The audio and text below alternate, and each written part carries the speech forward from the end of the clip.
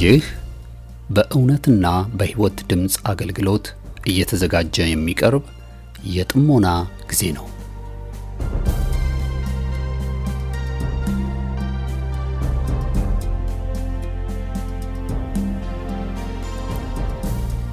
ጥሞና ወይም ተመስጦ በግል የሚደረግ ራስን ውስጥን የመመልከቻና የመመርመሪያ የጸጥታ ጊዜ ነው። ጴጥሮስ በሐዋርያት ሥራ ምዕራፍ 22 ቁጥር 17 ላይ በመቅደስ ስጸልይ ተመስጦ መጣብኝ ብሎ እንደተናገረውና በዚያ በተመስጦ ውስጥ እያለ መንፈስ ቅዱስ በጴጥሮስ ውስጥ የነበረውን የማይፈለገው ማንነት እንደቀየረለት ዛሬም ከዚህ በኋላ በመታደምጡት የጥሞና መልእክት እግዚአብሔር በቃሉ አልፎ እንደሚናገራችሁ ጌታን ተስፋ እናደርጋለን። ቀጣዩን የጥሞና መልእክት በጥሞና ያድምጡ። አሁን ወደ መልእክቱ።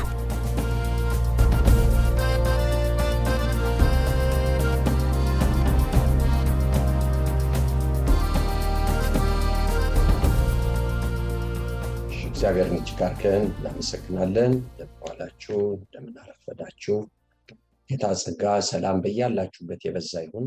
እግዚአብሔር የተመሰገነ ይሁን። ስለ እምነት ነው እንግዲህ እንነጋገረው። ምክንያቱም የምንጸልየው በእምነት ወደ እግዚአብሔር ፊት የምንቀርበው በእምነት ጌታ እናመሰግናለን።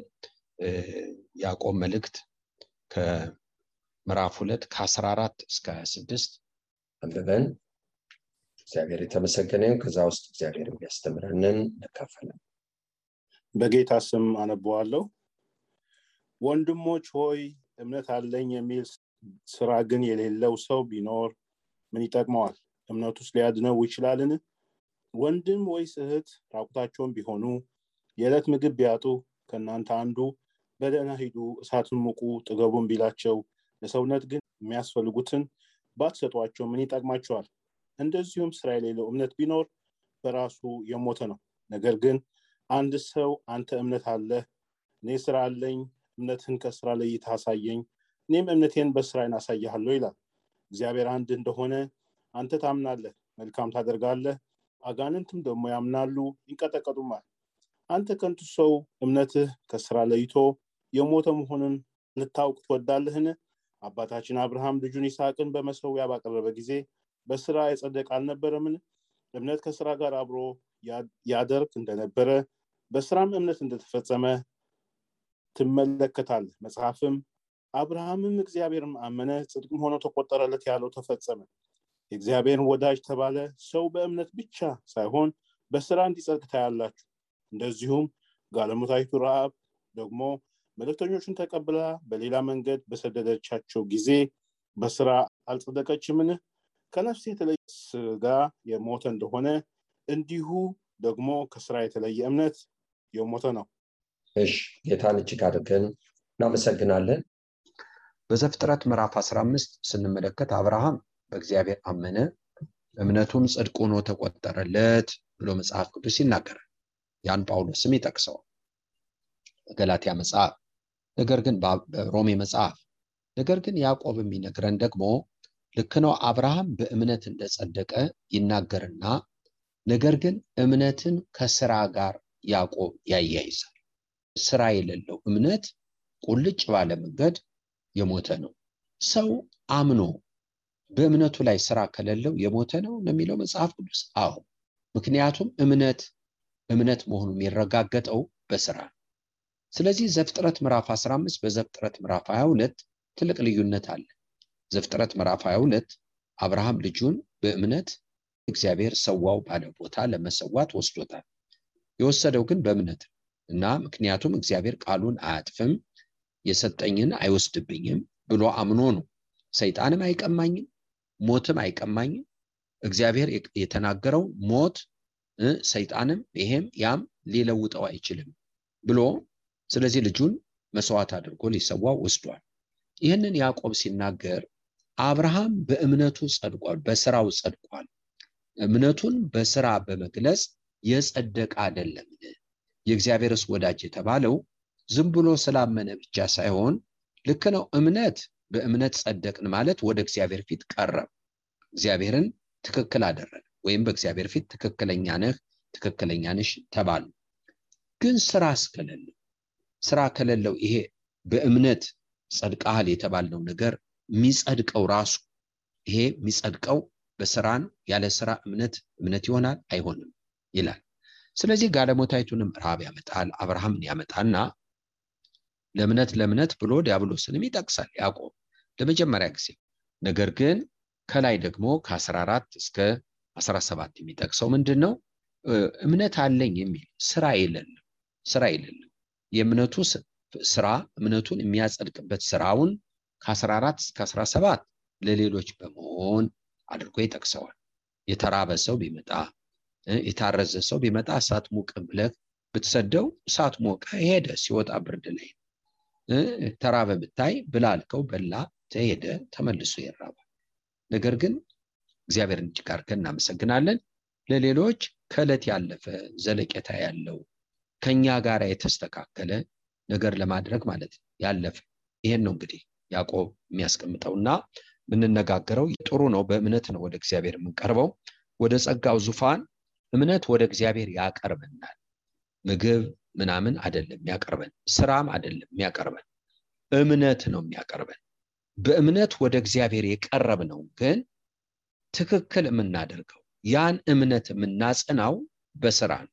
እህቶቼና ወንድሞቼ እችን ተመልከቱ። በስራ ወደ እግዚአብሔር አንቀርብም፣ እምነት ግን ወደ እግዚአብሔር ያቀርበናል። በእምነት ከቀረብን ነገር ግን በእምነት ቀርበናል፣ በእምነት ጸድቀናል። ይህን የጸደቅነውን የቀረብንበትን እምነት ግን በፍሬ ሊገለጥ ይገባዋል። ፍሬው ደግሞ ስራ። ከስራ የተለየ እምነት ከንቱ ነው። ስለዚህ እግዚአብሔር አመንኩ ስንለው ኦኬ በፍሬ የምንገለጥበትን ቀን ይጠብቃል፣ ከወዲህ ያውቀዋል።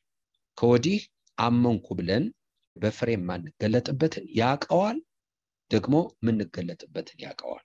ስለዚህ ነው ጌታ ብዙዎች በስሙ አመኑ፣ በበዓሉ ያደረገውን ስላዩ ብዙዎች አመኑ ይለናል መጽሐፍ። ነገር ግን በሰው ውስጥ ያለውን ስለሚያውቅ አይተማመንባቸውም ነበር ብሎ ይናገራል። እንዴ ማመናቸው በቂ አይደለም? ሲያያቸው እምነታቸው ግን በፍሬ በስራ የሚገለጥ አይደለም፣ ተፈትነው የሚወጡ አይደሉም ማለት ነው። ስለዚህ አልተማመንባቸው። እግዚአብሔርን እጅግ አድርገን እናመሰግናለን። ነገር ግን ጴጥሮስን እንመልከት። ጥብርያዶስ ባህር ጌታ ሆይ እኔ ኃጢአተኛ ነኝ ከኔ ራቅ ብሎታል። አትፍራ ሰውን አጥማጅ ያደርግሃለሁ ብሎ አስከትሎታል። ግን ጌታ ጴጥሮስ እንደሚክደው አያውቅም? ያውቃል። በተመለስክ ጊዜ ወንድሞችን አጽናናቸው ብሎታል። ስለዚህ ልክ ነው፣ እንደሚክድ ያውቃል። አሁን ፍሬ እንደማያፈራ ያውቃል። ተመልሶ ግን ጴጥሮስ ጌታን ለማስከበር ነፍሱን እንኳን እንደሚሰጥ አይቶታል ማለት ነው። ጴጥሮስ በስራው ጻድቅ ጸድቋል ልንል እንችላለን፣ ምክንያቱም ጌታን እንኳን ሳይቀር ክዷል። ነገር ግን አየለት ጌታን። ይህን ጸጋ ቢገለጥለት ጴጥሮስ በተገለጠለት ጸጋ ፍሬ የሚያፈራ ጸንቶ የሚኖር ሰው እንደሆነ አይቶለታል። እለቱን አላየም፣ እለቱን ፍሬ አላፈራም ጴጥሮስ። ነገር ግን ወገኖች ሆይ እግዚአብሔር ሲያውቀው ግን ይሄ ሰው በእግዚአብሔር ዘንድ ጊዜ የለም።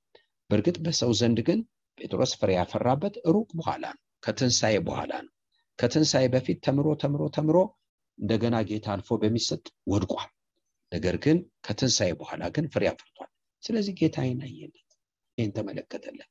እኔና እናንተንም እግዚአብሔር የተመሰገነ ይሁን። አዎ ብዙ ያመኑ የሚመስሉ ሰዎች አሉ። ነገር ግን እግዚአብሔር ሲያያቸው አይተማመንባቸውም ብሎ ቅድም እንደተናገርኩት። ነገር ግን ደግሞ አሁን ዛሬ ፍግምግም የሚመስሉ ሰዎች አሉ። ነገር ግን እግዚአብሔር ደግሞ ያየላቸው፣ አልፎ ያየላቸው። እምነት ወደ እግዚአብሔር ሲያቀርበን፣ ስራ ግን ያመነው እምነት ትክክል ያደርገዋል። በፍሬው እንገለጻለን። የእምነት ማተሙ ስራ ነው። እምነት የሚገለጸው በስራ ነው። ያዕቆብ ያለው ይሄን ከእምነት የተለየ ስራ የሞተ ነው። እንግዲህ በእምነት ነው የምንኖረው። ዕብራውያን 10:38 ጻድቅ በእምነቱ ይኖራል። ሮሜ 1:17 ጻድቅ በእምነቱ ይኖራል። ገላትያ 3:11 ጻድቅ የሚኖረው በእምነቱ ነው።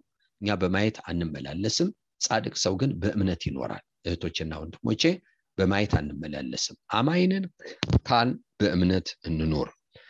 ጥሩ መዝሙር አለ።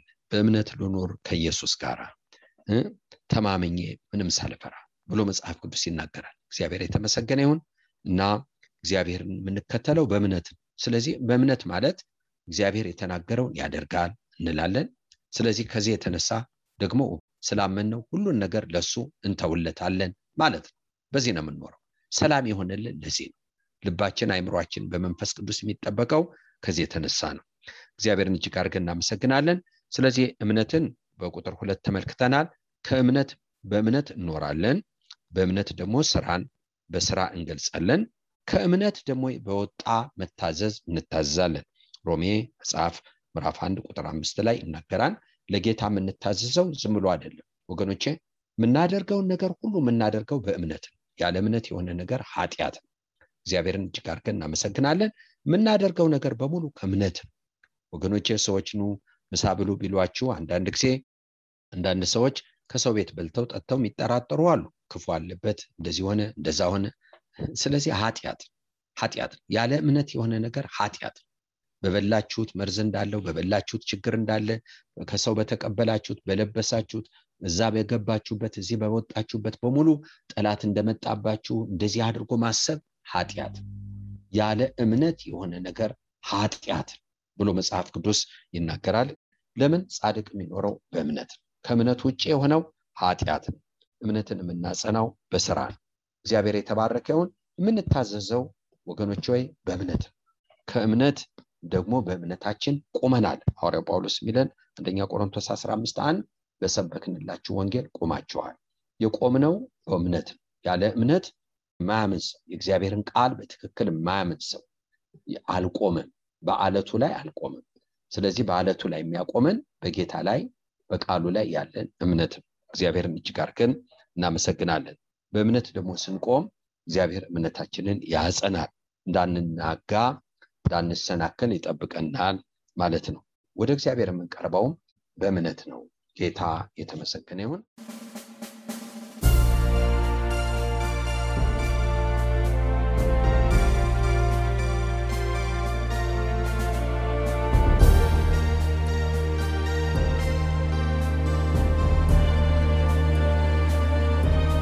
እስካሁን ስታደምጡት በነበረው የጥሞና መልእክት ለሕይወታችሁ የሚጠቅም ለነፍሳችሁ መብልን ከቃሉ እንዳገኛችሁ ተስፋ እናደርጋለን።